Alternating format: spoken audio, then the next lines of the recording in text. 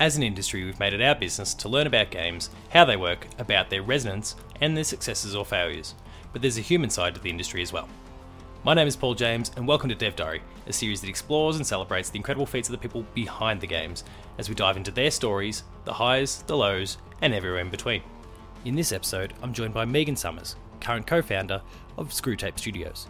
So join us as we explore our journey.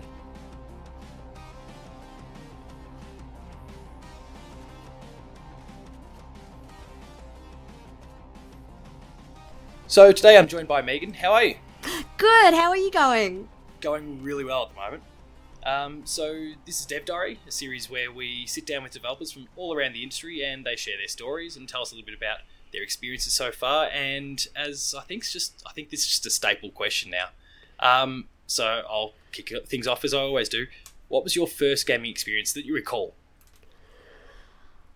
I remember sitting in my cousin's house on a farm where they were allowed to pirate games back in the day where everyone had pirated games. Well, the glory days of the PS1, roughly? No. We're talking about... No, actually, that was me. I'm old. We're talking floppy disks here. Yeah.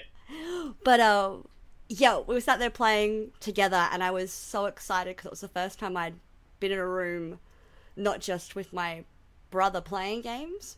He always played them and I watched. So actually because I had a female cousin, she's like, no, we get to play as well. And so it was so good. And then we started the cousins all getting together then and playing together.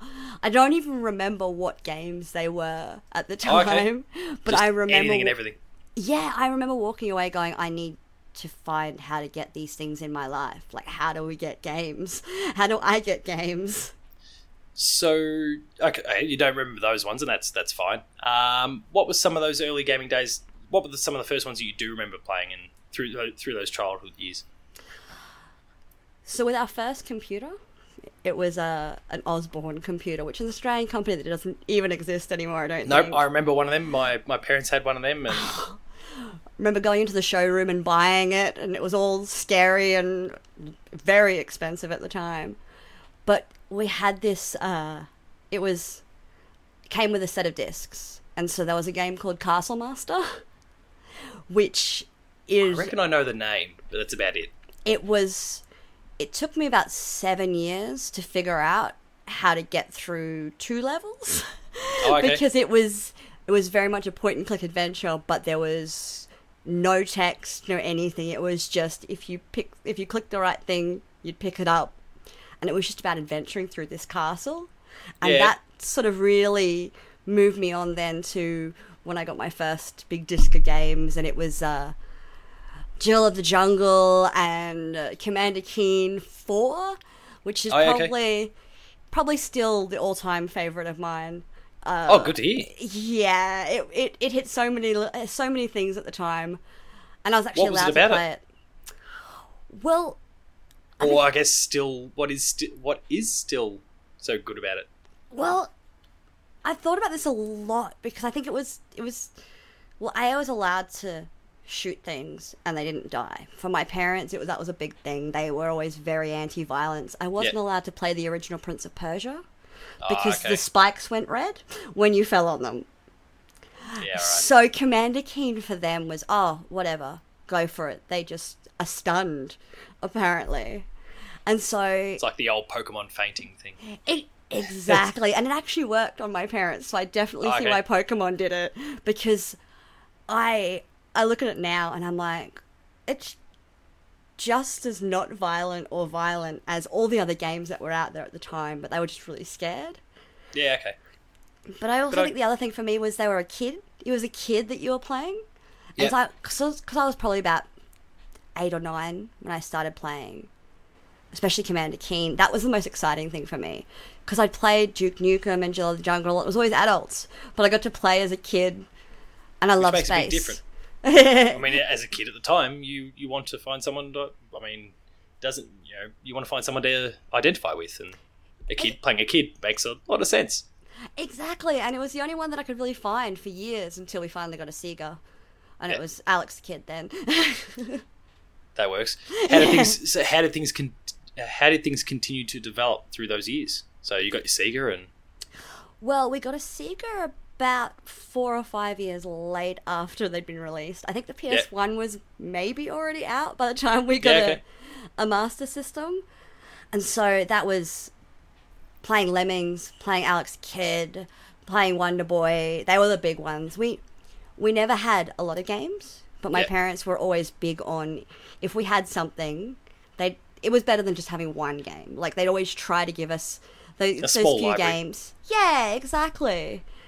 And then my brother bought a Game Boy, and my parents, a couple of years later, bought that from him and gave it to me for my birthday. Okay, nice. Yep. That's it, right? Oh, I was so excited to be able to get the Game Boy. So I actually found it the other day as well. I've still got the original Game Boy. So what sort of games are on it? I assume probably there's a staple, Tetris, I'm guessing. Definitely Tetris. I played a lot of Zelda. Yep. So the fact that there's a remake for that coming must be bring back all sorts of memories. It's kind of mind-blowing, really, thinking about it. Actually looking at not only playing, because it was on the Game Boy as well. It wasn't just the graphics. It was the size of the screen that you got to experience. And so it's going to be so nice going back to it. But, you know, on a PC and actually no, the Switch. I'll grab it on the Switch, yeah. Yeah. Yeah, that one's going to be really interesting. It's a lot of those. We hear a lot of those sort of conversations with remasters and those sort of things. Like, this is kind of how I remembered it. How people imagine it looking, but I don't think because of the Game Boy and the original Game Boy, obviously not the DX version of the game. I don't think anyone could genuinely sit back and say this is how I remember it. Like I don't think neurons will be firing that way. It's just not possible, really. So it'll be kind of interesting to see how the nostalgia affects people differently in this case. I definitely agree. It'll be really interesting as well because we've been getting reboots and remakes that haven't really been that long since the first one was made, and this is a really nice amount of time, so that you aren't remembering the first one as much as you think you are. I think as well, exactly. Like our memories of things evolve. So I think it'd be really nice to see a whole lot of people. I think this might just be one of those ones where we almost get a unanimous, this was the best thing you could have done. Because he's hoping, because there's far too many negative comments about that art style, and I think it looks beautiful. Oh, it's just, I think it's perfect for it. Yeah, it fits that tone perfectly. So what else did you mess around with now that we've gone on that tangent? What else did you kind of play and experience and enjoy through those years? How did things kind of begin to develop from there? So I had a friend who had an Atari, and so that really, it was funny because I played that after I'd already got a Game Boy Color, and it was weird. It might be a bit jarring. It was bizarre. It was really interesting though, seeing where games had come from, and there were games on there that I really did enjoy, and it was sort of, they're really similar to just Tetris and things like that, the small puzzle games, but I think going backwards and then coming forward a game really, really triggered my interest of where these things could go and how much they'd already come. Yes, it's an interesting way, and I guess every parent who's introducing games to their children might have different approaches and those sorts of things, or different philosophies on it, I guess. Probably depends on their level of interest in games themselves, but like I'm very bullish about the idea that my son, he's 5 months old now, so far too early, but he'll be getting, assuming games is something that he has even a passing interest in, he'll be experiencing some of those early things, and we'll start to build our way up from there. I'd love for him to just have that. I don't know, there's far too many, and as a teacher I see it from the kids. They play only the most recent games, so then when they see something that's older or something that's indie that channels some of those older visual styles, they turn their nose up at it. I don't think you understand actually how impressive this thing is or was. So I want to get that appreciation of what came before and understand how it led to what we get to see and enjoy now. I think doing that myself really made the interest video games, not just a game. Yeah, it's probably got something along the way why I ended up where I am. Yeah, well, I mean, I think a similar sort of idea with all those old games that I also experienced through those days, and different side of the business, I guess, but same sort of idea. is there a favourite game? I suppose, or is it Commander Keen that we were talking about before? My heart's favourite is Commander Keen, because it's just got so many memories for me, so much, and it was the biggest game that I'd played at the time, the fact that there was different maps and things like that, really. But then I've got a real soft spot for the Civilization series. Oh yeah, that's understandable. Yeah, there's a lot of love for that franchise. Yeah, that's one that's taken me through the whole way as well. And so even a particular Civ that really... I'm gonna have to say Civ 6. Oh yeah, okay. I was surprised. Civ 5 I liked, but it wasn't a big deal in the end. Like, it was just better graphics, pretty much. But Civ 6 has brought in some really interesting things that didn't think they could keep evolving it. And they I feel like they've managed to do it anyway. So before Civ 6 rocked up, what was the one within the franchise that was kind of the benchmark to you? Probably 4. 4 was Four was it was the second one. It was the first one I bought when it was released as well. So that's probably got a part of it for me. Oh, of course. So can you identify what some of those things were that 6 did versus 4 that really elevated it even further, I guess? Or is it some of those hard to quantify sort of things? I think they're playing with... For me, they're all just big puzzles. And so you used to be able to do one thing a step sort of thing. There was one puzzle piece at a time. But now it feels like there's even more pieces that you can move at a time. And there's more elements to the game. I feel like there's a lot more nuance to my strategies as well now. Oh, yeah, okay. We're really leaning into one of the conversations we had before recording here about review conversations versus reviews. This is really well. So, was there a game at all along the way, maybe one we've even spoken about so far, that was kind of the trigger that maybe prompted you to want to dive deeper into this industry, whether it's that as a consumer or as a developer or someone involved actually within the industry? It's kind of hard. Or it's just the culmination of years sort of thing? Yeah, it's more the culmination of years. And then I actually stopped playing games for a little while just before I got into the industry. I was studying theatre. Yep. I did a year of a full theatre degree, sort of 9 to 5:30 every day, half an hour break, even though you're at uni. Movement and voice classes, and it was what I thought I always wanted to do. Oh, okay. And that year made me realise, I love acting, but I don't want to be an actor. Yeah, okay. Yeah, so I took some time off and just tried to see what was out there that I knew I loved as well, but that I could actually see myself doing. And I found a diploma in multimedia, majoring in games. It was before any of the degrees were really common around Australia. Yes, yep. And so, spent a year doing that, and as soon as I hit animation, I realised this was the industry I wanted to be in. Even if I didn't become an animator, there was something about the artistry and the technicality that really drew me in. And just how those things kind of come together and cross over, I guess. Yeah, like often animation for me is where you can see that convergence the most when you're doing it. Yeah. So a lot of the art is art, and you're creating the art, but putting it into the game might not be something that the artist does. Yeah, understood. So it was that one spot where there was this technical part of it, rigging and getting the character ready to do the art bit, and that really fascinated me that they could integrate completely like that.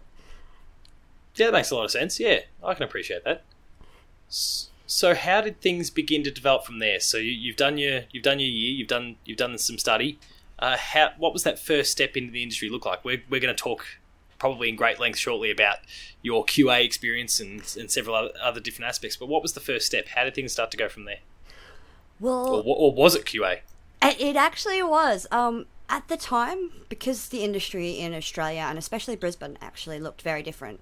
Brisbane and Melbourne were fighting for the city, industry city.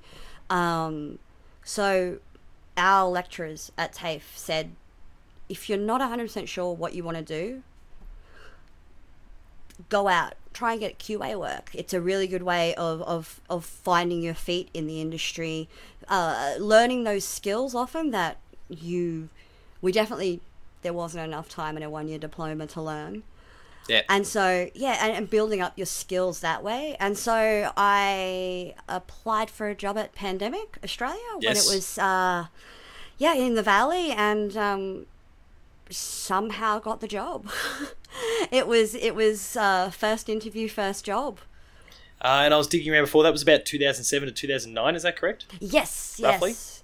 I think August 2007 I started. So, what did that time entail? That was fascinating, actually, because the game that I was brought on, so there was 2 games going on, 2 teams at Pandemic at the time, and one of the games, it was still just coming out of pre-production. Yep. So it was not much of the game was there. Levels were being built, but direction was still being decided with design. Yeah, okay. So I actually got a chance to work on testing the engine and the tools that the team were using to build the game, because that was before we had Unity and Unreal even being a proprietary at the time. So it was actually fascinating getting to watch not only this is a template of a game, but then this is how people were actually making it as well. And I think it's probably one of the best things that happened to me. Oh, good to hear. Yeah, the 5 months where I got to work between the 2 things, and it was just me and my boss at the time, so it wasn't a big team.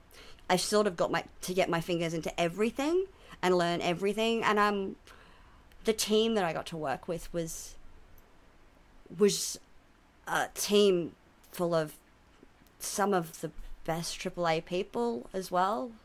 So, do we know what that game was? I'm trying to get my Pandemic timeline in my head right. Was that in the window of the Saboteur? It was indeed. It was it was an unannounced comic book title. Okay. Yes, yeah. It's all you usually need to say for everyone to know. Yeah. So understood. And unfortunately, I am a massive comic book fan as well, and so walking into a room full of concept art for the game and new levels that were being built on my first day kind of blew my brain. Right? Yeah. That's really kind of cool. Yeah. So sorry, go on. So, yeah, that team, over the year and a half that I was there, it's actually kind of interesting because it was the team only ever built up to 5 people and our lead. So it was an open world game. It was massive. There may have been a movie that came out as well that there was and we were it may have my brain's just exploding over here. Oh, that's all right. I won't push too much. It's funny because the only reason that I get my nerve rack is because by the time I left, EA had bought Pandemic. So yeah, okay. Yeah. When you bring up EA, it just unfortunately that's a touchy subject within this industry at the moment. So which rightly or wrongly, I might add. I agree. I actually have one thing to say about them. Go for it. They may be a giant corporation, but at the time of my redundancy, I was a contract worker. Yep. They didn't have to pay me out, and they did. Good on them. So, yeah, like, when I look at business practices and businesses at the moment, there are businesses of all kinds that would never have done that. Yeah, but they did. They did. And so it meant that I got to stick around in this industry because I had a little bit of savings and to wait for the job. Yeah. So that makes a lot of sense. Yeah. And I'm glad to hear that because I feel like I feel like there's more of those sort of stories out there, not just about EA, other publishers as well, but focusing specifically on EA. Like, they really get piled on by, I guess, mostly fans, I would say, for the most part. But there's certain little pockets within the industry as well, whether it's games media or whatever, or YouTubers or whatever the case may happen to be, that it's fun to bash EA. And yes, they make mistakes. I feel like I'm about to go into the Joseph Fares thing without the Oscars comment. But like, they people make mistakes. Yeah. We're it's an unforgiving industry. And I think if there was more of that, we'd be far better off. Yeah, because I don't think it's about letting people off from their mistakes either, but it's about recognizing that they're also try hard to do the right thing sometimes as well. Yeah, so, no one's actively trying to put out a bad game or be horrible to their employees or whatever. I mean, people sit there and critique, why are there microtransactions? They're just trying to rob me blind, blah, blah, blah, blah, blah. And then EA goes and puts out Apex Legends, which I know people have played dozens and dozens and probably well over 100 hours, and they've not thought once about giving any money to it. Not because they're significantly opposed to that idea, but because this is a full product as is. I don't feel like I need to do this. It's cosmetics. Like, great, if I do it, I do it. But I've played 100 hours now. Yeah. I feel like I probably owe them something almost. Like, it's fine. Yeah, so it's they're learning. Exactly, and I think it was interesting having EA moving from, it was almost an indie team, a big indie team at Pandemic before then, because they'd built themselves up. It was only the second studio, and it definitely opened my eyes to you need stricter procedures sometimes at a bigger company, because when the game that got cancelled we were working on, when it ended, a lot of it was because there was so much that people wanted to do, and EA knew that, and they were sending people over. They were building the team as much as they possibly could to help everyone work together. But then I also realized that the more people you have, the more hard it is to There's have so many everyone moving parts. working. Exactly.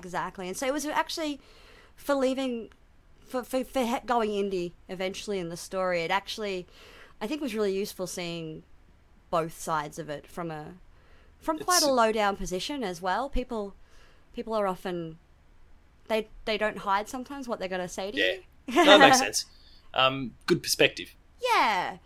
I definitely wouldn't take that off my career list, having worked for EA. Like, it's changed. Given everything you've told me, nor should you. Yeah. That's obviously just my perspective there, but based on what you told me, I don't think nor should you. I think that's I wish I knew about this. I feel like I need to ask you about this off camera. But no, I think that's awesome sort of experiences, and at the end of the day, it's all experience. So I don't think there's no such thing as bad experience. There might be some ordinary things that might go on along the way, but you're always getting to learn from these different sorts of things, and they gave you an opportunity and then looked after you when things went pear-shaped, and you can't ask much more of an employer. Exactly. Yeah, especially in a creative industry like this. Yeah. So how did things develop from there? We've dwelled on Pandemic and EA for a while. How did things progress from there? Well, I was lucky enough after the first project went under to get moved to the second project that was going on. The rest of the QA team, except for my lead and I, were let go. But I was lucky enough to move across, and at that point I was looking at going into production. Or at least start my career in it. They'd sort of really changed the way they were doing QA on the second team, which was really interesting. We were, we'd moved into Scrum development, and so they were sort of putting QA at the end of the pipeline completely before things were locked off, and I was getting a lot of QA plus the production, how it worked experience, rather than the sitting at your desk playing for hundreds of hours experience. Which I'd imagine eventually starts to wear on you. Oh, yeah. QA is I love it now. It took me years of experience though to churning through sometimes to realize just how much it is a giant puzzle, and you can really pull apart a game and know specifically game between each game as well. There's different things, but there's the same thing that goes across all of them as well. Yeah, it's I became more fascinated with it as I got better at it as well. So that's awesome. Yeah, and then after that project, the studio before that project finished, that pandemic was shut down. Yeah. And so we've hit the GFC, which means that yes, that's that window. Yeah, good point. Yeah, which unfortunately saw, out of the 8 studios in Brisbane, all but Chrome go down eventually. So, and you managed to find your way to Chrome for at least a period there. Am I right? I did. That was my next stop, which was absolutely fascinating. It was completely different working style. It was a much bigger QA team, so I'd gone from working with 2 people to 5, up to 5, to a team of 30 almost QA that were working on probably 5 different games at the time as well. Oh, okay. I was about to ask what's the difference when you're talking about numbers and what does it do to your work, but okay, I guess when you do the maths on it, it's about the same number of people per game. Yeah, well, they did also have a night shift rule. So okay. At the time, Chrome was actually had a 24-hour QA cycle. So wow. Yeah, it was interesting. To start at the company, you had to do some time in night shift first. So earn your stripes. Yeah, almost. Yeah, okay. But on the flip side, again, it was another fascinating experience. Getting to work on a lot more. From that point, there were a lot of purchased IPs as well. I got to work on a Transformers 2, but the Wii title. Yeah, okay. Yeah, it was fascinating seeing how, at that time especially, they would new games would get made for each of the other consoles, rather than the same game just being made to work on all of the consoles. Yes, yeah. So that was again really, really interesting from a QA point of view as well. Like, where were these assets coming from? Whether the assets that were being created here, or was it something that was sent over from the other team? It was, yeah. And you're trying to pull all these pieces together and make a coherent thing out of it. Yeah. And then another engine testing job came up at Chrome. And so to get out of the 6 months of night shift that you normally had to do, I took the job because no one else wanted to jump onto the engine testing. Because you're so much further away from the games, in some ways anyway. So I got to experience a lot more of the technical side of not only the games and how they were being put together in an engine, the actual engine itself then. So it was like most software testing, really. You're working in a piece of software, but because it was Merc Tools for the engine Mercury that Chrome had created themselves as well. It was a bespoke engine, but it worked with, I think at the time there was a 2D platform. There was Game Room, which was more of an emulator on the Xbox. That was being made in it, but so was Blade Kitten, which was 2D in a 3D world. Then there was a game, Guardians of Ga'Hoole, which was a movie tie-in game. The movie didn't do very well. Stretching me, that one. I think it. I wouldn't be surprised if the game got better reviews than the movie. Okay.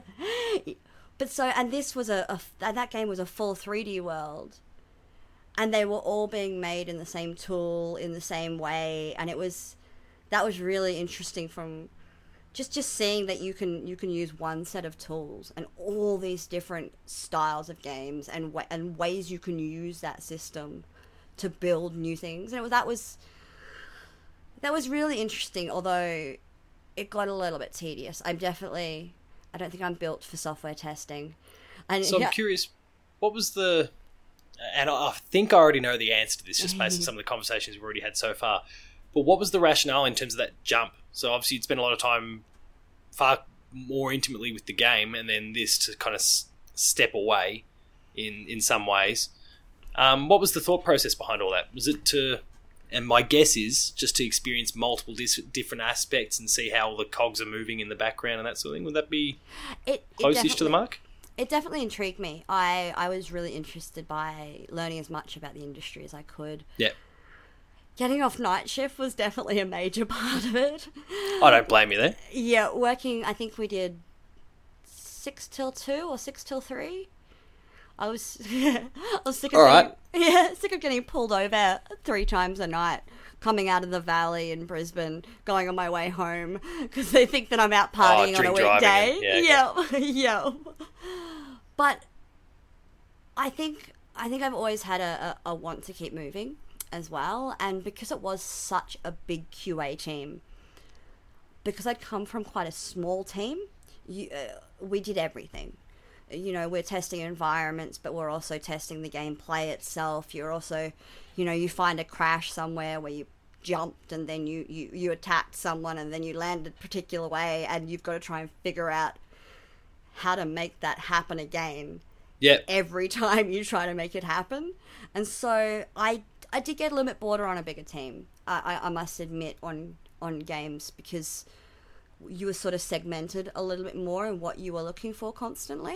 Oh, yeah, okay. People kind of specialised in different aspects. Yeah, and being the new person on the team, you picked up the spot that was needed rather than the most interesting one, maybe. Yeah, okay. Yeah. Not an unusual concept from in a whole bunch of different industries, of course. The newbie tends to get thrown the less desirable. Yeah. I watch it all the time with in the teaching profession. Newbies tend to find themselves with year 7s a lot. or the dreaded year 9 or 10 window. So. Oh, yo. I feel like if any of my students are listening right now, you're all great. Don't worry. It's what other people are saying about you. And also, you will get through this. Yeah, it's all good. It's all good. So all that ended up happening in about 10 months at Chrome. I was only there for 10 months before I think I was the second round of redundancies when they started closing down the studio at that time. But luckily, at that point, THQ was looking for a QA as well. Yep. And so I went back to smaller teams again. I actually my boss at THQ was my boss at Pandemic. So it did make moving into a small team with him again really easy, because we'd gotten to know each other so well over the... Know how each other works and all that sort of thing. Yeah, exactly. Exactly. It helped. Even just, there's a lot of QA's work is communication. Yeah. You've got to be able to... Every person in the industry, every part of the industry feels very different. Speaking to a programmer and speaking to an artist, there are different ways to not only tell them they've got a bug that they've got to fix. Like, your whole job is essentially telling people what they've either broken or done wrong. Like, it's a very... Which is hard to do. It really is, and it's also hard to take sometimes, especially in such a creative industry. And so finding that rapport with people, I found, was really important. First up, like, it's relationships are key in any profession. Exactly, because I'm also very hands-on QA. I will, if there's something new and I need to ask something, I'm not a DM, I'm not a messenger. Often I find it's easier and quicker to just, if I know that person's okay with being interrupted occasionally during the day, I'll just get up and go over and chat with them at their desk. Yeah. I can explain exactly what's happening easier, especially if it's a bug that, we haven't quite figured out what's happening. And you can get that little bit of having that chat with either a programmer or whoever it was that put it in the game. You know exactly what they were trying to do if you just have that little one-on-one chat, rather than often documentation, or often all the parts don't really communicate as well as just being able to sit down and go, hey, this thing happened, I've tried this, and this. What do you think? And they might go, oh, it could be this. and have nothing else, or they could know exactly what it is, and my time's not been wasted, and neither is theirs. Yeah. Then, yeah. I mean, yeah, you can lose a lot of things in paperwork. And again, regardless of the profession, a lot of paperwork and a lot of admin can just muddle messages up, and I don't think there'll ever be a substitute, even in this incredibly connected world that we are, like you and I are talking right now, and we've got video on. I think that makes a big difference to the flow of even the conversation versus where obviously this is an audio show, but we could easily just have the video off. But I think it actually makes a big difference to the way you and I, like, we kind of bounce off what each other's saying. You can kind of pick up on cues, and those sort of things just don't happen if it's text form, or you don't get that actual interaction. You can't see the person. Yeah, I think, or be in their presence anyway. Yeah, exactly. And I think those little nuances as well, and because it's a creative field, like, even though a programmer is fully ingrained in the technical aspect of the game, what is trying to come out at the end is still a creative endeavor. And yes. So those little nuances of how and why and decisions that you might not ever put in a design document, but knowing it, for me in a QA position, makes going and finding a creative way to try and break something easier, because you've just got those little bit more knowledge of what and why. Yes. Yeah, understanding the goings on makes a big difference. Yeah. So I only worked on 2 games at THQ. They were once again a movie tie-in. The Last Airbender. Oh, okay. Okay. Yeah. I didn't get to work on any of the good Last Airbender games that THQ got to make. You got the dodgy one. It was so hard because it was once again movie tie-in.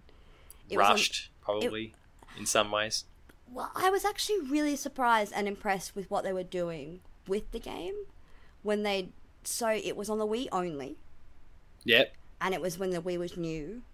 And I think I vaguely recall this game. Yeah, and they'd come up with these amazing ideas for how to use the movement and everything, but then somewhere in the back and forths between production companies for the movie and the game, it sort of got blanded down a bit.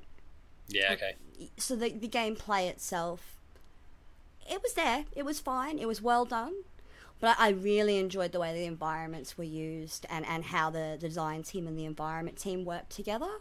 Because they tried to bring out the life of the game through that, when they were had been maybe pressured down on some of the elements of design that they wanted to use.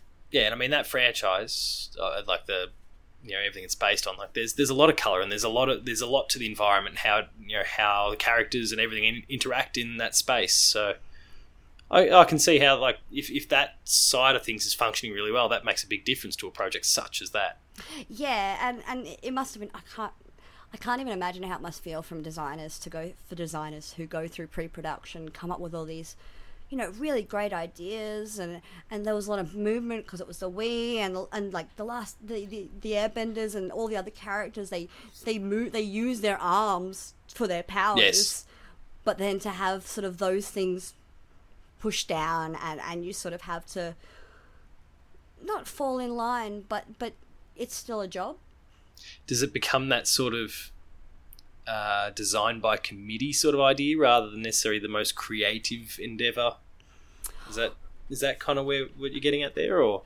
Almost, yeah. And I think that comes from a lot of those. I mean, that's also a very broad brush that I'm painting in there. I don't quite, yeah. I think you know what I mean. Yeah. It's almost like that committee above everyone went, it can't be this, it should be something like this, now go. And so the Metacritic score for the game is higher than the movie, so they definitely did something it's a good start. Pretty damn well. So, and the team was really good to work with as well. It was a smaller team again, so I got to know all the devs really well throughout. Yeah, just working with them the same way in QA.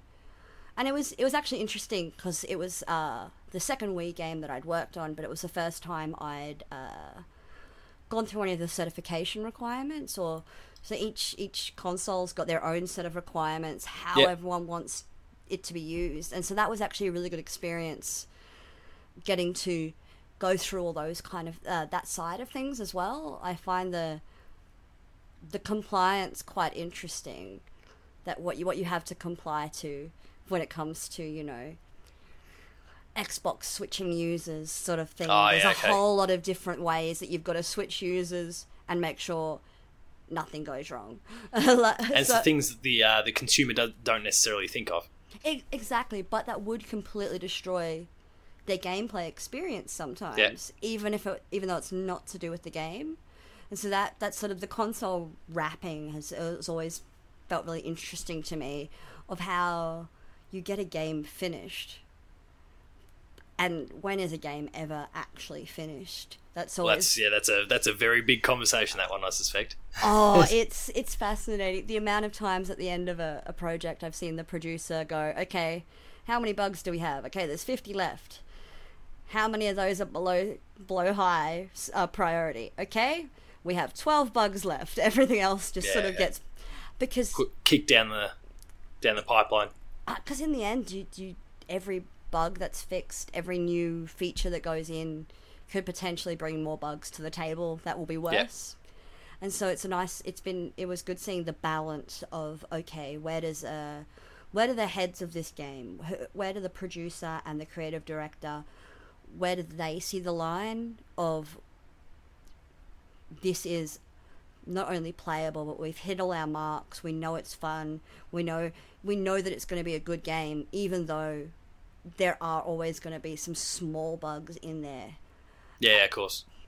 And it's actually interesting now as well, because back then there wasn't a day zero patch. Well, yeah, that's a get out of jail card in some ways these days.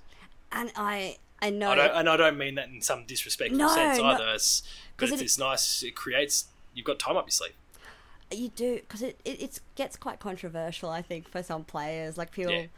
And I get it, especially being in Australia, our download speeds are just amazing, aren't they? So I love it. So nothing better than trying to download, Anthem updates that take almost as many hours as it is gigabytes that you're looking to download.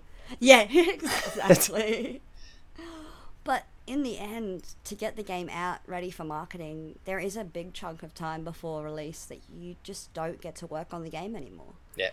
And the fact that a day one patch or a day zero patch comes out, to me, says the team didn't see the game as done without these things fixed. And at least they are. Like, that's the other, It's an interesting time at the moment, seeing the switch from those big games having to go, be ready 2 months early because they have to be printed on disc. Yeah. To a week out, you're hastily finishing things up and get that patch out on day one. It's a very different environment we're now in. Yeah, I'm kind of glad I caught the end of it, of the last way it was done, but that perspective thing again. Yeah, but it's so much more exciting being on this end of it. Yeah, and in some ways, I guess I could see maybe the counter argument where it's almost like it never ends. Yeah. And I mean, I don't know about you personally. Do you come across many people that they kind of get maybe a bit overwhelmed by that side of things, where it doesn't end? Maybe burnout starts to kick in. Is that a thing that you've seen at all, without necessarily having to name locations or names or any of those sorts of things? Is that sort of a thing you've seen occur around you? Yeah, a little bit in everything. I think coming from theatre, I sort of saw this. In theatre, it's always very much, well, you're here, you want to be here. This is the amazing world of acting. It's going to be hard, it's going to be punishment, but at least you get to do the creative thing that you want to do. Yeah. And so coming to games, it was actually a lot more free. There's a lot more freeing space. There's still that chance that things won't work the way you want them to. It won't be that crazy time of trying to go, okay, it's fun, but how did we get there? Or it's not fun, and how do we get there? What is fun? What does that even mean? How to, those kind of creative aspects. So the hard work that goes into it, I didn't necessarily And I guess there was a lot of youth in it as well, and a bit of hubris. But I didn't see that doing 16-hour days for a month was necessarily a bad thing. I definitely, I do now, especially when there wasn't a game that came out of it. But I also cherish the fact that I got to sit in a room with some of the most amazingly creative people that I've ever met in my life.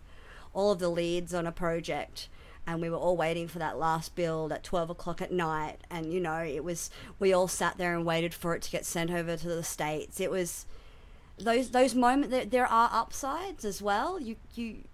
Still time well spent. Yeah, exactly. And that's not to say that kind of crunch is good everywhere or right everywhere, but I think there's a time and place. Yeah, and I got to admit, and I was with a lot careful younger at the management. time. What was that? Sorry. I was a lot younger at the time. I don't know if I could do it now. Well, I mean, yeah, maybe our bodies aren't necessarily, to quote Reddit, yeah, bodies aren't ready. But at the same time, yeah, with inexperience comes a bit more enthusiasm, and I'll just push myself, and I'll push myself, and I'll push myself, and eventually you're just not necessarily wired to be able to do that anymore, or other life priorities come into play and those sorts of things. Yeah. It's been incredible just to me in my own life, seeing what difference having a new child, like having our first child's done to things there in terms of my priorities and those sort of things. It was probably exactly what I needed, because my wife was probably getting a little fed up with my full teaching hours and then coming home and sinking hours into games writing or media related bits and pieces. But it changes your perspective, and I think it's a good thing still. Yeah. And there's, for every person who's kind of in that sort of sphere, there's that new up and comer who's ready to bend over backwards and learn as much as they can and just smash themselves in a way that you potentially can't anymore, and it all balances out, I think. Yeah, I hope so. Anyway, fingers crossed. Well, let's be optimistic. Yeah. So THQ, you've moved on to Defiant after that. Would that be right in terms of QA? Well, technically, there's some other stuff going on in the background at this point, though. Yeah. So at that point, we at the end of my contract at THQ, I made the decision not to to renew my contract. Yep. Which ended up being probably the better decision. And the studio ended up going down a couple of months later, unfortunately. So yeah, I've just done the maths in my head. Yeah, okay, I know exactly when we're talking about. Yeah, yep. So I think that was Avengers that had just been, it was announced and things there, but it was starting when I left. And so my business partner now, Anthony, we've been best friends for years. We met actually in theatre. And you both transitioned across. That's interesting. We did. We actually ended up doing the same course together as well, which was kind of nuts. It was... Did you both come to that conclusion separately and then just happen to, it's you? Or We'd known each other the whole time. We were always in contact, and we actually found the ad for the TAFE course on the same day and told each other that's what we wanted to do. So I think it's only right that when I finished at THQ, he actually went and did programming at QT. He always knew he wanted to be a programmer going into the course, and our course, the course we did at TAFE was really good. It sort of gave us a little introductory to all of the disciplines, and then it was like, look, if you're a talented artist, here's some of the things you need to know, but you also need to be talented at art. But if you want to be a programmer, this isn't going to be enough. You're going to need to go to uni. So it was a little primer for him especially. So he was actually about to finish his degree just as THQ and Sega had already gone down as well at that point. Yep. I think Chrome was at a very small workforce. Oren was gone. I can't even remember the other ones that were there at the time, but they'd all dried up and gone at that. And so he and I sort of looked at each other and went, well, I guess if we want to stay in this industry, we might have to build our own jobs. Yeah. So we decided to go indie at that point ourselves. Worked on mobile games. We've worked on, over the next sort of 3 to 4 years, we worked on a few mobile games. So that I'll double check the names: Conduction, Bank Job, Time Dash, Zen Snake, several others. They all fit that bill. Yeah, it was hilarious. Conduction I still love, but it was such a simple puzzle game, and it made us realize just how long games take to make. How long did that one take? It took about 8 months. Yeah, okay. And it's a very simple match color game. But going into mobile was really interesting as well. So coming from console and PC games to mobile games, Fruit Ninja had just been released probably about 3 or 4 months before we'd... And was taking the world by storm. Exactly, the iPhone games were going to make you millions, and just as we hit our first game that was actually really quite popular, Bank Job, we found it very hard to monetize. It was in that first period of time where everything stopped being $1 or $2 and went to freemium. Oh, yeah, okay. So we made the game based on it'll sell for $2 or $1, and then very quickly during production it went to, oh god, we're going to have to make this free and figure out how to do the in-app purchases. And it's a whole economy. It is learning how to create an economy that actually then feeds back to you at some point. And we definitely missed the mark on the actual how to monetize that game, which is sad because we ended up having we still have a lot of people playing it, which is crazy. It was... I mean, regardless of, I guess, the things that went wrong, then that's still great to see, though. Exactly, and it was the first time we got to work with an artist. Yeah. Which is definitely, for Anthony and I, that was, I coming from this QA background, I kept doing the QA of our games. I got to learn, emulation for different Android devices and what kind of issues happen when you're on phones. And I then slid into the production of the game and then our marketing as well.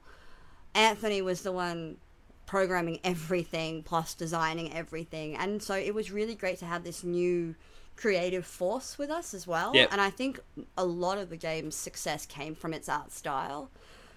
So getting to work with new people over those next few years, and we did a demo we applied for some funding from Screen Australia back when they had funding, and that was great we put together a little demo that we thought was not going to take that long. It was just a full 3D game in a ship, and it was all story driven, and we finished the demo, and I'd learnt enough, and I budgeted it out what it would take to finish it, and we were like, it's probably a $3 million project with a team of 50, like, to get what you actually want out of this game. So it helped us decide to take that step back again and go, we're not ready to make those big games yet. So we stuck helped you pivot and go in a different direction. Yeah, and then actually a games accelerator, Right Pedal Studios, had just started in Brisbane as well. So that was actually how Verbi, our multiplayer word game, came about. So that was once again another really interesting space. I got to work with they'd bring in mentors for the different parts of the game.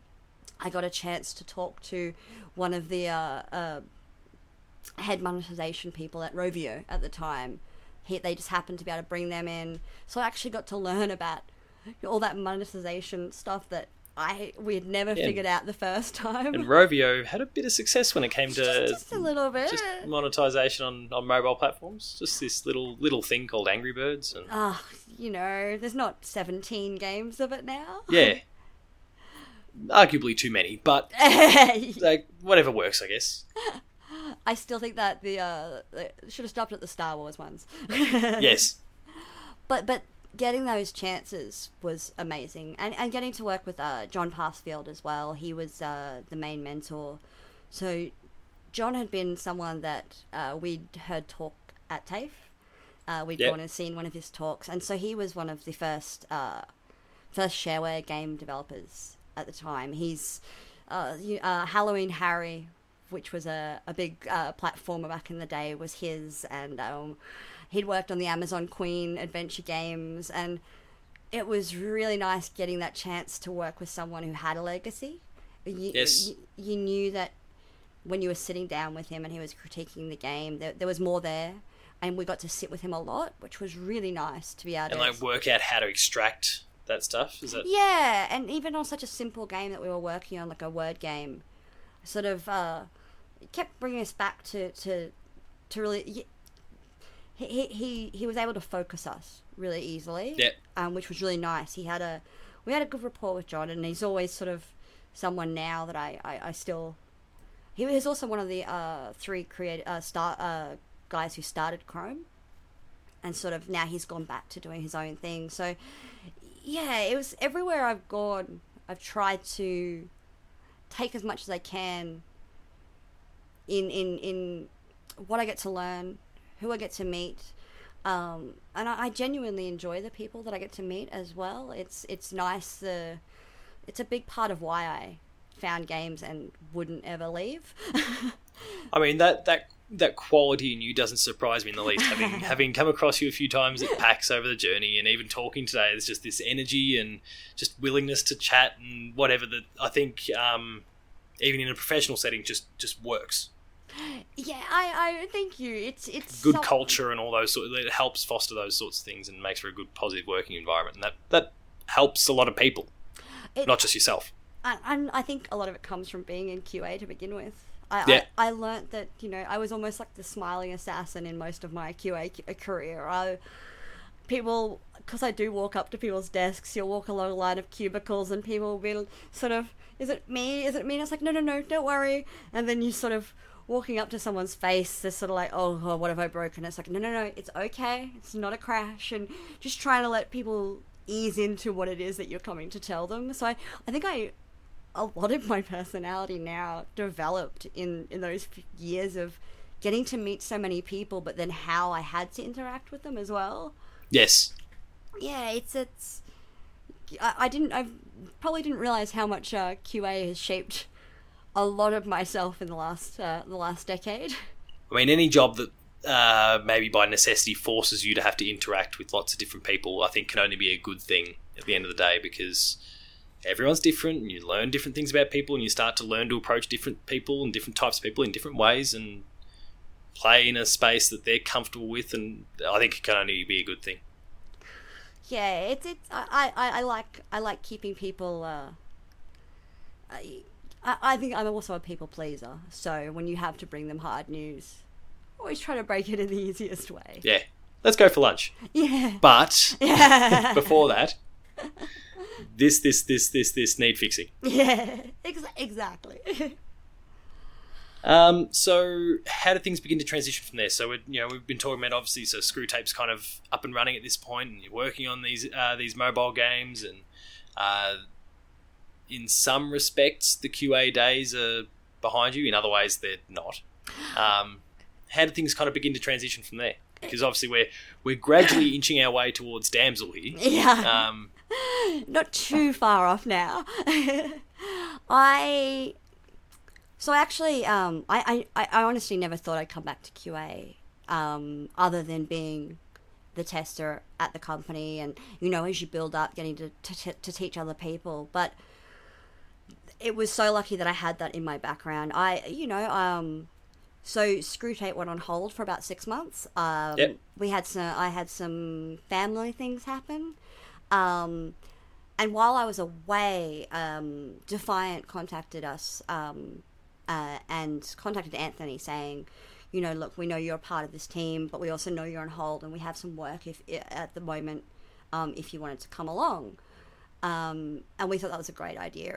I felt bad having to go up to Townsville and be with family, and Anthony was sort of down here treading water, and it was actually a great experience for him because it was the first company he got the chance to actually go to and work with other talent and other creative people, and then they said, look, Hand of Fate 1 will be wrapping up soon, and we could do with your help.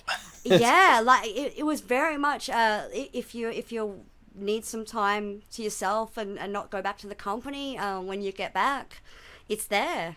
And I would never have said no. the team at Defiant and Morgan and Dan and Kim especially have been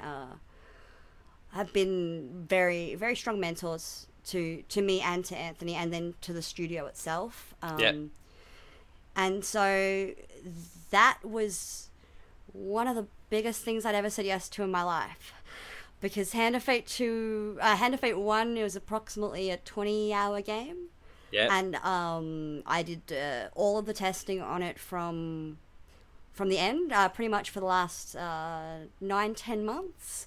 So all of the gameplay, all of the game, but then getting that chance to go through certification as well for Xbox and PlayStation, which was really, really good. Learning that release cycle, because I'd really only ever, the first 2 games never got released at Pandemic. Yeah. And then being in bigger studios then with more people at Chrome and THQ, you only got to see sort of to the end of where your job stopped. Yeah, and then you move on to the next thing rather than see something out. Yeah, exactly. And it was fascinating watching them go through a Kickstarter and then going into development. And it was probably one of the best experiences, and made me realize that the QA skills that I have are essential. It's sort of a skill that is a learn by doing skill very much. You only need to assure the quality of something that's being built once it's built. So there's not really any jobs there. It's like a PL or quality assurance on a production line. If the production line isn't building something, your job isn't necessarily needed. It's, as you kind of described to me before we started recording, it's seasonal.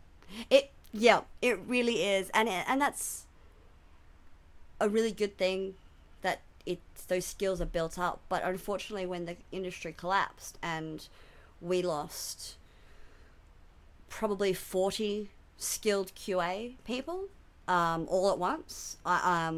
At the time, a lot of people went to software testing or got out of the industry completely, because at the time software testing didn't see games testing as the same, even though games testing is technically more complex. Yeah, but there was this status thing. Definitely, and which was interesting, because I know some friends who definitely got paid a lot better when they went to software testing, because I think the software people think that, all the layers down got paid much higher, and it was very, very interesting seeing the transition over to software testing. But I also knew that it was something I didn't want to do. I didn't want to go there, and I love testing games. And so realizing that I was, Defiant wouldn't have asked me to do it if I didn't have the skills. But they have, not only are they great mentors and will bring people on to teach them, they also will always hire the best person for the job. And so that's always a nice pat on the back when you're in that conversation. Exactly. And then I realized, oh crap, there's only one of us. Like, in the whole of Brisbane, there was... Oh, well, no, that's not true. I did have there is another person, but he went straight to Kixeye as their senior tester. So it made me realize that there's... Right now, if the industry was ever to build back up, this side of it, there's a skill set that wasn't needed for so long, so now doesn't really exist. Yes, there's this big gulf that's kind of been created. Yeah. That might need to potentially be kickstarted again. Which is hopefully what I keep talking recently about QA on Twitter and things like that, because I just want people... I like production and audio a lot of the time. When people are starting their first indie studios, they look at, what can I do myself? It's because I have no money and I couldn't pay someone even if I wanted to. Yeah. And so going online and being able to download sounds. Oh no, we'll just produce our own. We'll figure out how to make it ourselves. No, we'll test it ourselves. It meant that for the first maybe 3 years that the industry was rebuilding, no one was hiring QA.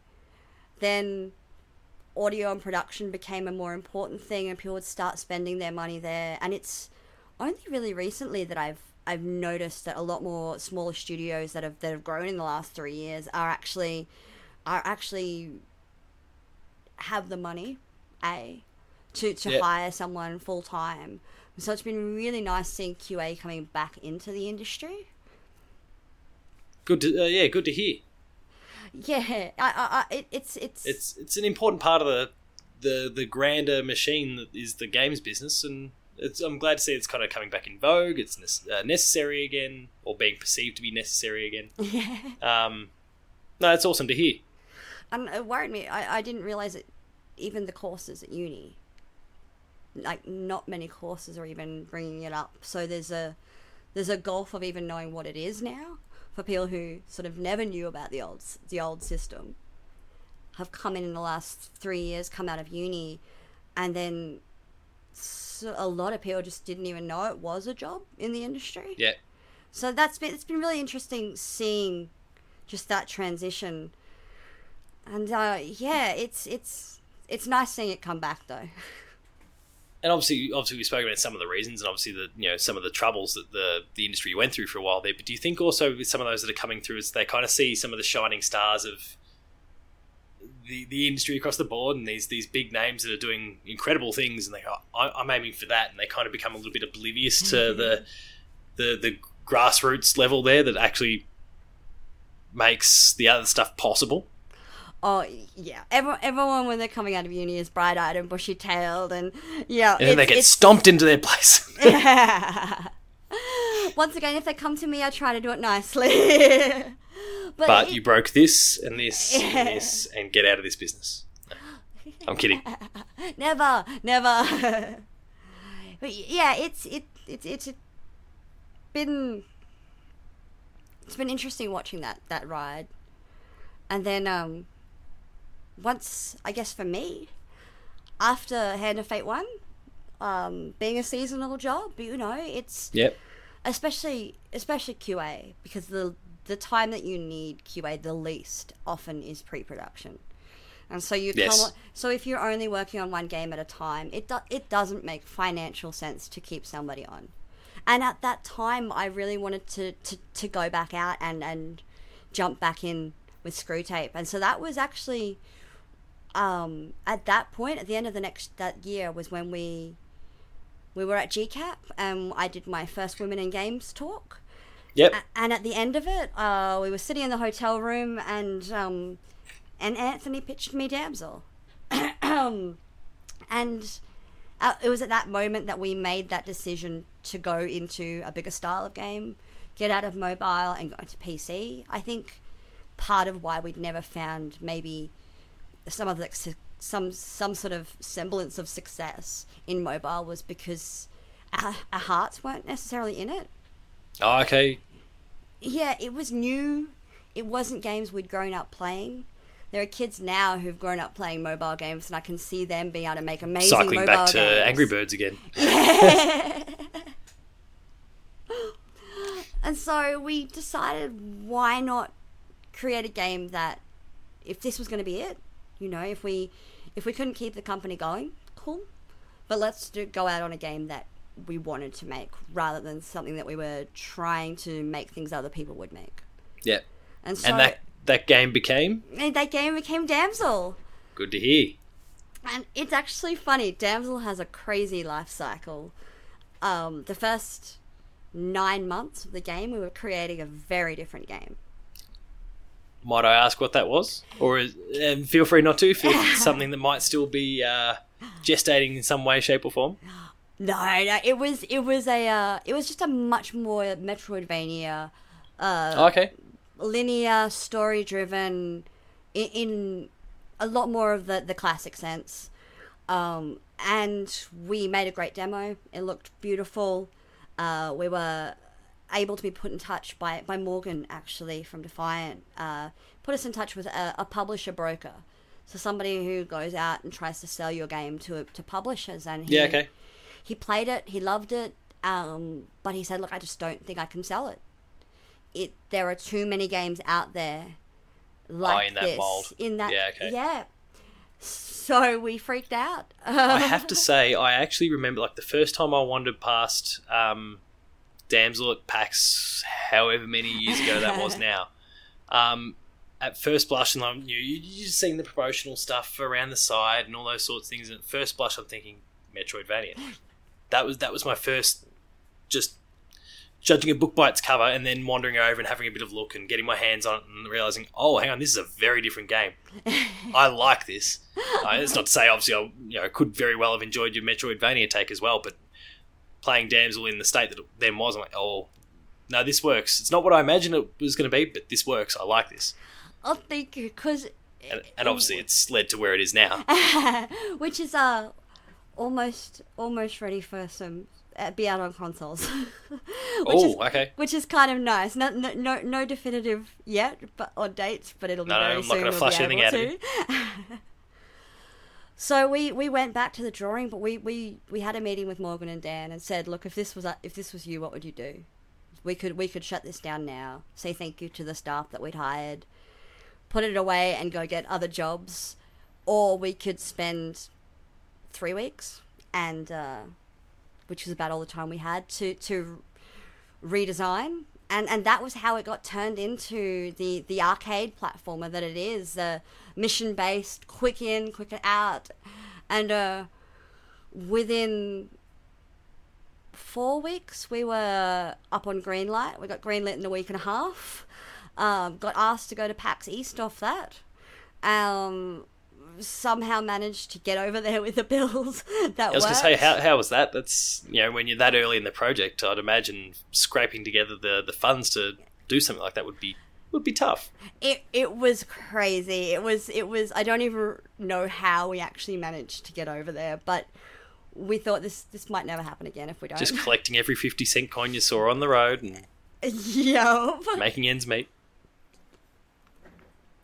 And so really, we've never looked back with Damsel. It's taken longer than we want. We're still... It sucks because both Anthony and I are perfectionists at heart, and we know that a game can never be perfect. Yeah, I was going to say, you're not the only ones in this industry that think like that either, so... It's I wouldn't get too critical of yourself. I think you're far from alone there. Oh, it feels kind of good, actually, because you often do feel like you're on your own, especially... more than 3.5 years into development. Yeah. You sort of think no one has ever made a game that took this long before, and you feel it. And then you go and look at the Final Fantasy VII remake, and you feel infinitely better about yourself. Yeah, you said that one, not me.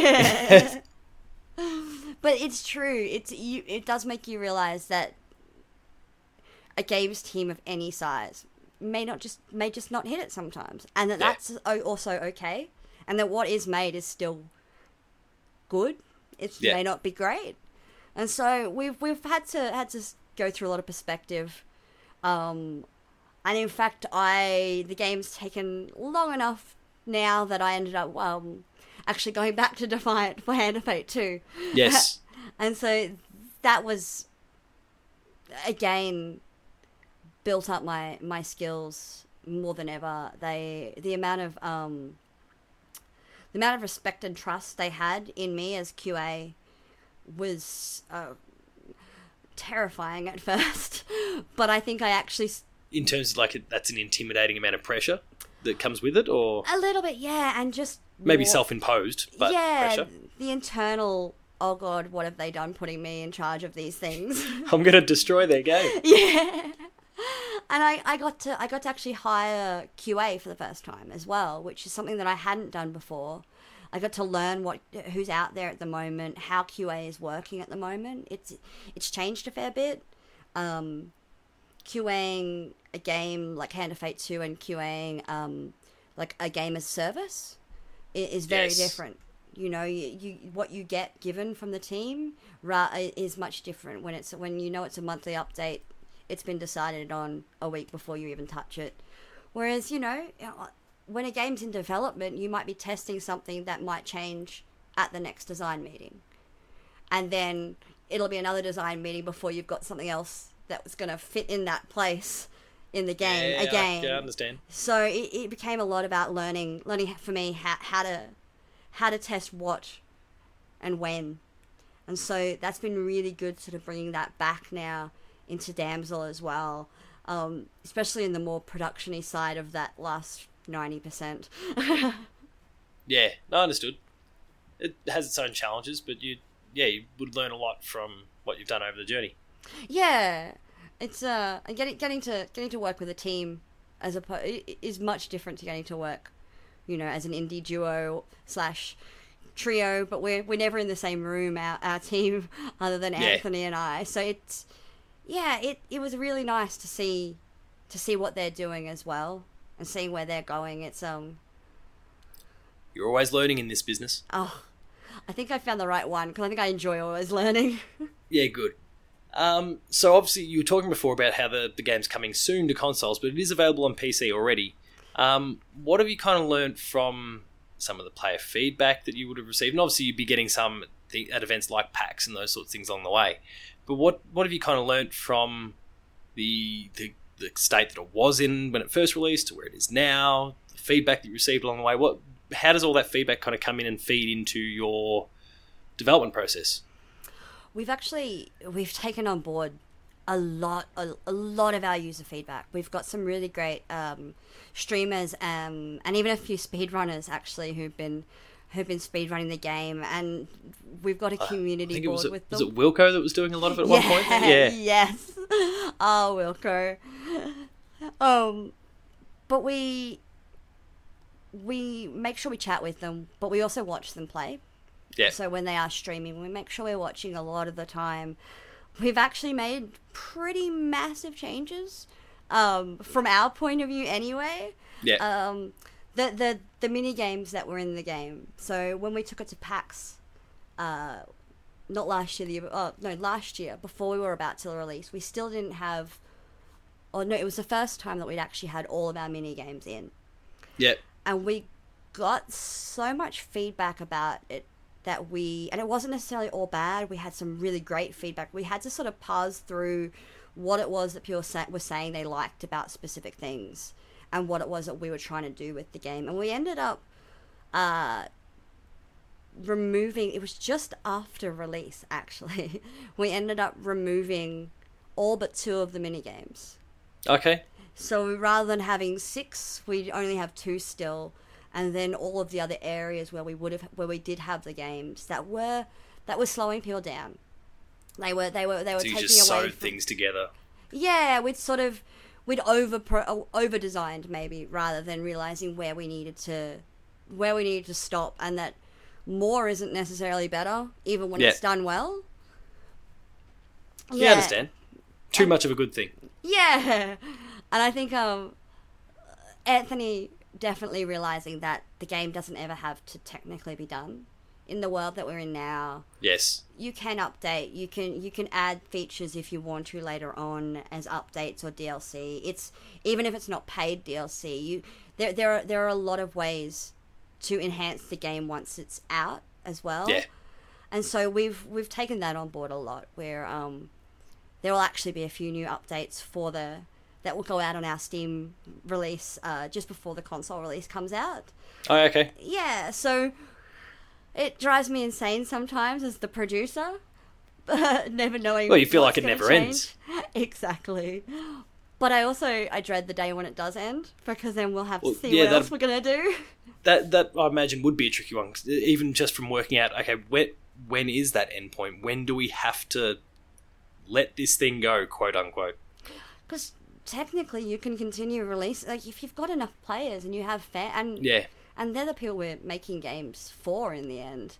And if we had a fan base that kept us sustainable, that meant that we could release, every couple of months something, and new content that people were actually enjoying, we probably would for a while. And it's about... I was going to say, for a while it still works though. Eventually I would imagine, because I'd imagine that's the case in a whole bunch of different creative fields, is that eventually though there's going to be this itch that needs to get scratched, and eventually you've got to recognise, okay, I need to step away from this now. Like, I love this, and I still love this, but if I keep going, I might grow to dislike it, or it might just get too much, or it's actually better for me now to go and stretch my wings and do something else, whether that's a sequel or whether that's a whole new project entirely, ultimately remains to be seen. But yeah, I'd imagine coming to that conclusion, going, okay, this is when this is the moment I need to step away, would be hard, especially when you're a part of a team where there's multiple people that have to come to that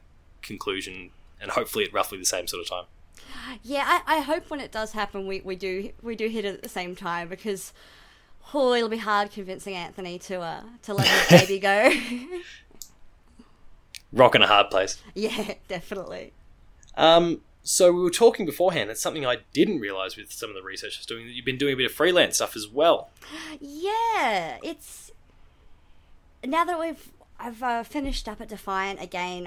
Spending 2 years there, I got quite comfortable again, having nice secure income, and coming back to Damsel, we realised we needed to do a bit of extra work as well, and so Anthony had been porting some games over the last year and this year, sort of a couple of Aussie games, and then he's also been working on some other ones as well from overseas, which has been really good. Do we know of any of these? So Think of the Children. Yeah. So he did the Xbox and PlayStation ports for that. Yep.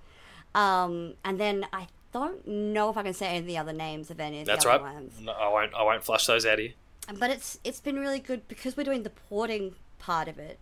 It means that I've been able to sort of keep honing my certification testing skills and be able to, for a little while,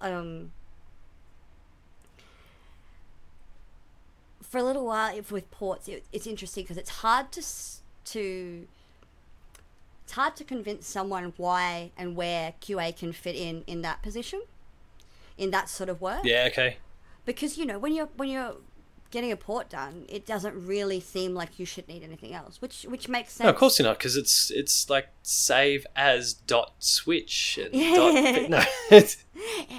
Exactly, and when you don't realise that there's 76 tests that Xbox will get you to do depending on what you've got in your game, and how they differ to what PlayStation asks and what Nintendo might ask and what you're doing on the PC or mobile, if that's a factor as well. Yeah, understood. Yeah. And so having someone there, I've been just doing some of that work with Anthony on his contract work over the last year, and we were sort of trying to figure out, it's been part of my how to get QA sort of rolling back into the Australian indie scene. So that it really sparked my interest actually in how, okay, well, if there only are a few of us, then maybe I need to sort of step up a little bit and make a little bit more noise about QA, or find people who are interested in getting into that sort of entry-level job and letting them know what it is that you do. And so I started out doing that a bit, and then we ended up getting a contract to do some certification testing for somebody who was about to release. Well, no, they weren't ready to release yet, but they wanted us to go through the game and go do all the tests and tell us what we fail. And we know we're going to fail most of them. There's optimism for you. In a good way, at least it made me know how much work was going to be there to get done. Yeah, okay. And then Anthony's part of that consulting work was, well, this is how you'll need to implement those things in the particular game that you're making. And so that job really piqued our interest as well. It's an interesting side to the industry as well. That's there. It's consulting between the two sides. You can be as experienced as you want, but still be working in a team of 5 because you've decided to go indie, and it's all about what you don't have the time to do. That's why QA doesn't necessarily get looked at as much, because you don't have the time to even think about it. Whereas every game before release needs to be played 100 times. It needs that amount of playing. Pulled apart and just so that bent you do and know that flexed in ways that it shouldn't. Exactly. I say there's two sides to testing. There's testing what the game should do, and then there's testing what the game can do. Yeah. And so those two sides, and I think with simpler mobile games, there isn't as much of that work that's needed. But as people are getting into bigger games, being able to be there as sort of like a little stopgap for them to go, hey, look, where are we at? what kind of work are we actually able to do? How much further from this point will it take us? Because sometimes you're floundering in the middle, and so to have someone go, look, this is a list of things that will get you through the certification process, that kind of it takes some pressure off. Also, some teams I've spoken to sort of are looking at releasing in a couple of months, but they haven't even had a chance yet to look at what it takes to get onto the console. Yeah. So there's a large amount of information there as well for each of the consoles, which is fantastic, but it takes a long time to get through and comprehend. They're always updating and changing their compliance rules as well. So it's been really nice being able to sort of, help someone move into their own success, but with, just being that little push going, this is that one little thing we can help you with. Yeah, exactly. And I get to play more different kinds of games. I get to see what other people are making, which would be invaluable for your own designs and ideas and those sorts of things. You pick up things, what works, what doesn't, what's interesting, what's not, and that helps probably guide and steer some of your own ideas. Exactly. It's so nice watching people making really creative steps that you're like, oh, I wouldn't even have had the guts to do that even. Yeah. Or trying different styles, and so I've recently made the decision, while we're still doing this porting work, to start consulting in QA around Brisbane, at least, especially at the moment. Because now that we're lucky enough to have funding in Queensland, there are lots of new teams that are getting a chance to make their first game. Yeah. And it's been so long in Brisbane, especially since we've had a funding system that either was there at all or that worked for the actual industry. And so that's sort of makes a big difference. Yeah, and I'm looking forward to seeing what new stuff comes out of Brisbane as well. Like it's been nice watching the whole of Australia, but having seen all those companies collapse 10 years ago, it's really nice to see a whole lot of new ones coming back 10 years later. That's good to hear, because Brisbane's, I guess, maybe not the hot spot, or at least in recent years hasn't been the hot spot that several other states are, maybe including my own in Melbourne. You're the shining star down in Melbourne. Yeah. So, there is that, obviously. Yeah, I mean, there's a lot of stigma attached to even what we have with the arcade down here in Melbourne and the stuff that spins off that. But it's good to see other states, including what's going on in Queensland, Brisbane, starting to grow again, because I think it's one of those things that a rising tide lifts all boats. And yes, it's great that the indie scene in Victoria is flying, and we see little success stories like, say, Team Cherry with Hollow Knight and those sorts of things. But if everyone can kind of help lift each other up, it's going to be a benefit to everyone. So it's good to see that the government's supporting in that regard, and it's going to help start to rebuild things. And then with people like yourself that have been around and seen these different aspects and can bring so much knowledge to a new studio, well, that only bodes well for them. I hope so. I hope we see that rise come back. We'll be Melbourne soon. Not if we have anything to do. So we've kind of touched on this in different ways, and we're starting to wind things down a little bit here. What have been some of the more valuable experiences or lessons that you've kind of learnt along the way? Has there been anything that's really struck you as being something that's altered your perspective on this whole... Maybe I'm getting too big picture here. I honestly think it's having the first game I ever worked on get shut down, and the first studio I ever worked on getting shut down. I never saw this industry as being easy to be in. Yeah. And that doesn't mean that one day, if it does get easy, I'm not going to be happy.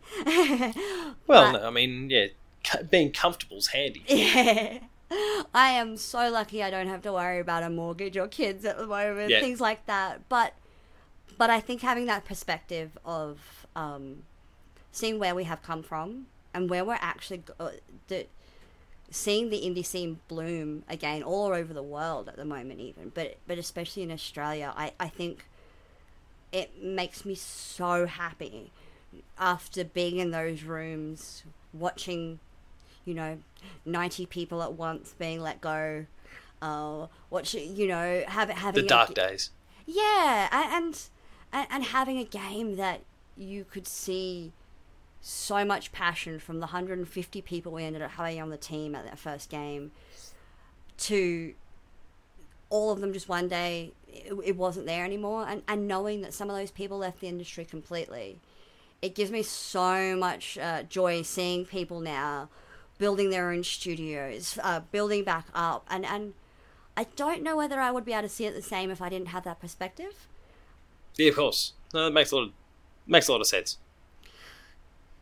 And yeah, I guess where we're starting to go now. Yeah, I think you need that bit of perspective there. And as we spoke about before, there's plenty of people coming in that don't have that, and maybe haven't seen the potential. I don't know if nasty is the right word, but the sour side of the industry and what can go wrong. I think that helps. And I hope they never have to. You know, well, we're building yeah, back up. It'd be great to build it back up better. More sustainable. Yeah, exactly. It gives me very high hopes, though, for what we can do in Australia. I think we've probably answered this, but what have been some of those harder moments? But I'd imagine it's watching other people leave. Yeah, I think one of the hardest moments, and I'm not laughing out of cruelty. I had the same same HR person at two of those companies have to fire me. Oh, okay. And she was so heartbroken by having to do it, more than I was probably by leaving. The first time wasn't great. The second time was just, I can't believe I'm doing this again. Yeah, honestly, and watching her, so much passion coming from all sides of the industry. No one ever wanted those companies to go down, and the respect that was there. But I think that moment in that room, all I wanted to do was comfort her, and all she wanted to do was comfort me, and everyone was crying, and it was yeah.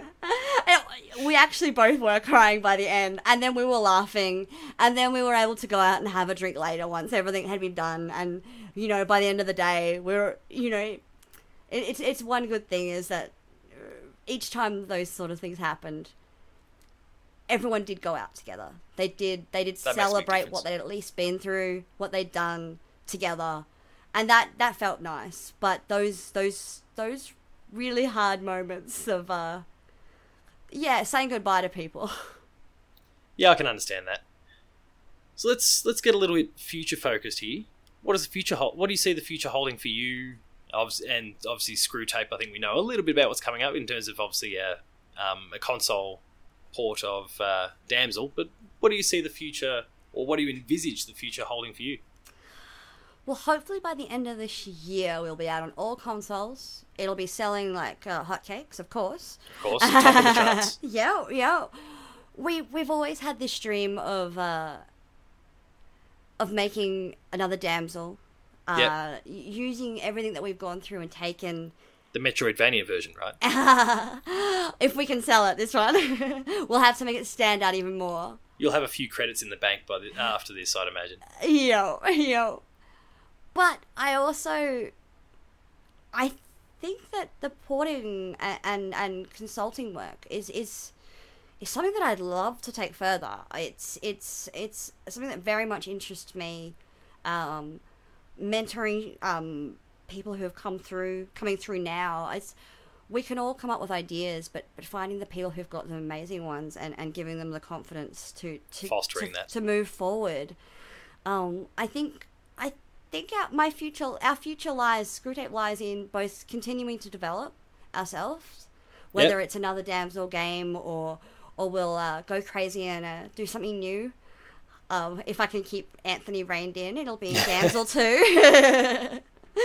It's funny how many ideas I get pitched on a weekly basis from him. I'm like, we've just got to finish this one. Yeah, slow down the first one. Well, I guess cycling back to our thing before, you probably don't have to worry too much then about him wanting to constantly keep refining the original game because there's a million other ideas he wants to get onto. Exactly, and I figure he puts his mind to it. He can make anything work in the game. So yeah, and then continuing working with other teams as well. Because every time we port something, we're learning from experience. Whether it's reading somebody else's code to figure out how to input with the consoles, or me getting to test something else and us getting to see a different kind of game that's out there. I think that will drive us to make even better games in the future. No, that's great. So, one final question, I guess, before we maybe do some closing promotional sort of stuff. And you're the first subject of this question, but I think I'm going to make it a little bit of a standard thing here. What's the dream game that you could have made? So, a game that already exists is there one thing out there that you wish that you could have made, or even if it's a game that's currently in development, because we can just give them a little tap on the shoulder and go, "Hey, keen to do it." Naughty Dog or whatever it happens to. you said it. Okay. It's the Uncharted series. Okay. I thought I said Naughty Dog. And I thought, okay. Last of Us? Uncharted? I'm not going to object with Uncharted as an unabashed Uncharted fanboy. Oh, good. It was the first one. Like, Last of Us has taken what Naughty Dog can do and has taken it even further. But playing and watching people play Uncharted, for me, was the closest I've ever been to real acting in a game. Yeah. It wasn't just voice actor. It was the amazing voice actors were being represented in with game the mocap so well. I don't know what it is, but I am bad lip syncing drives me crazy. I can't even handle it if things are out of sync slightly on a TV. And the perfection the step up that it was that Uncharted brought to that whole side of the elements of gameplay, and it wasn't just in cutscenes. It was in engine, it was in game, and if I could have been there on that team, that would have been phenomenal to get that kind of breakthrough. So I just need to give Neil Druckmann or someone like that a tap on the shoulder and go, "Hey, you want to?" I'll QA. No, that's good to hear, and as an unabashed Uncharted fanboy, I wholeheartedly support that choice. Yes. So, as we wrap things up, if people want to learn more about you, Damsel, Screwtape, where should they be headed? So, for Damsel, we have our Twitter, which is @DamselGame. We're also damselgame.net, and that's where all our information for Damsel is. Whether it's and of course Steam. On Steam, we are available. For me personally, Twitter, you can always get me at Miss Megs. I don't know how many S's are in that one. There's a few. I'll make sure I put it in the show notes. I was such a noob to Twitter when I created those names. But yeah, through our website as well, you can always get in contact with anyone on the team as well. No, good to hear. So thank you very much for your time today. It's been a great story to sit back and listen to, really. I haven't had to ask too much or say too much. It's been great to kind of just kick back and listen and take it all in, and I'm sure our listeners have thoroughly enjoyed that as well. So thank you very much for your time. Thank you so much for letting me share. It's really nice getting to talk about what we do, not just what we're making. And until next time, thanks a lot for listening. See you later. That concludes this entry of Dev Diary. Be sure to subscribe to this feed, share it with your friends, and give us a 5-star review to help boost the show up the charts for greater exposure. If you have any people you would like me to reach out to and interview, then please find me at Paul James Games on Twitter to help me get in touch with them. Until our next episode, however, that's been Megan's story. Thank you very much for listening, and I'll see you next time.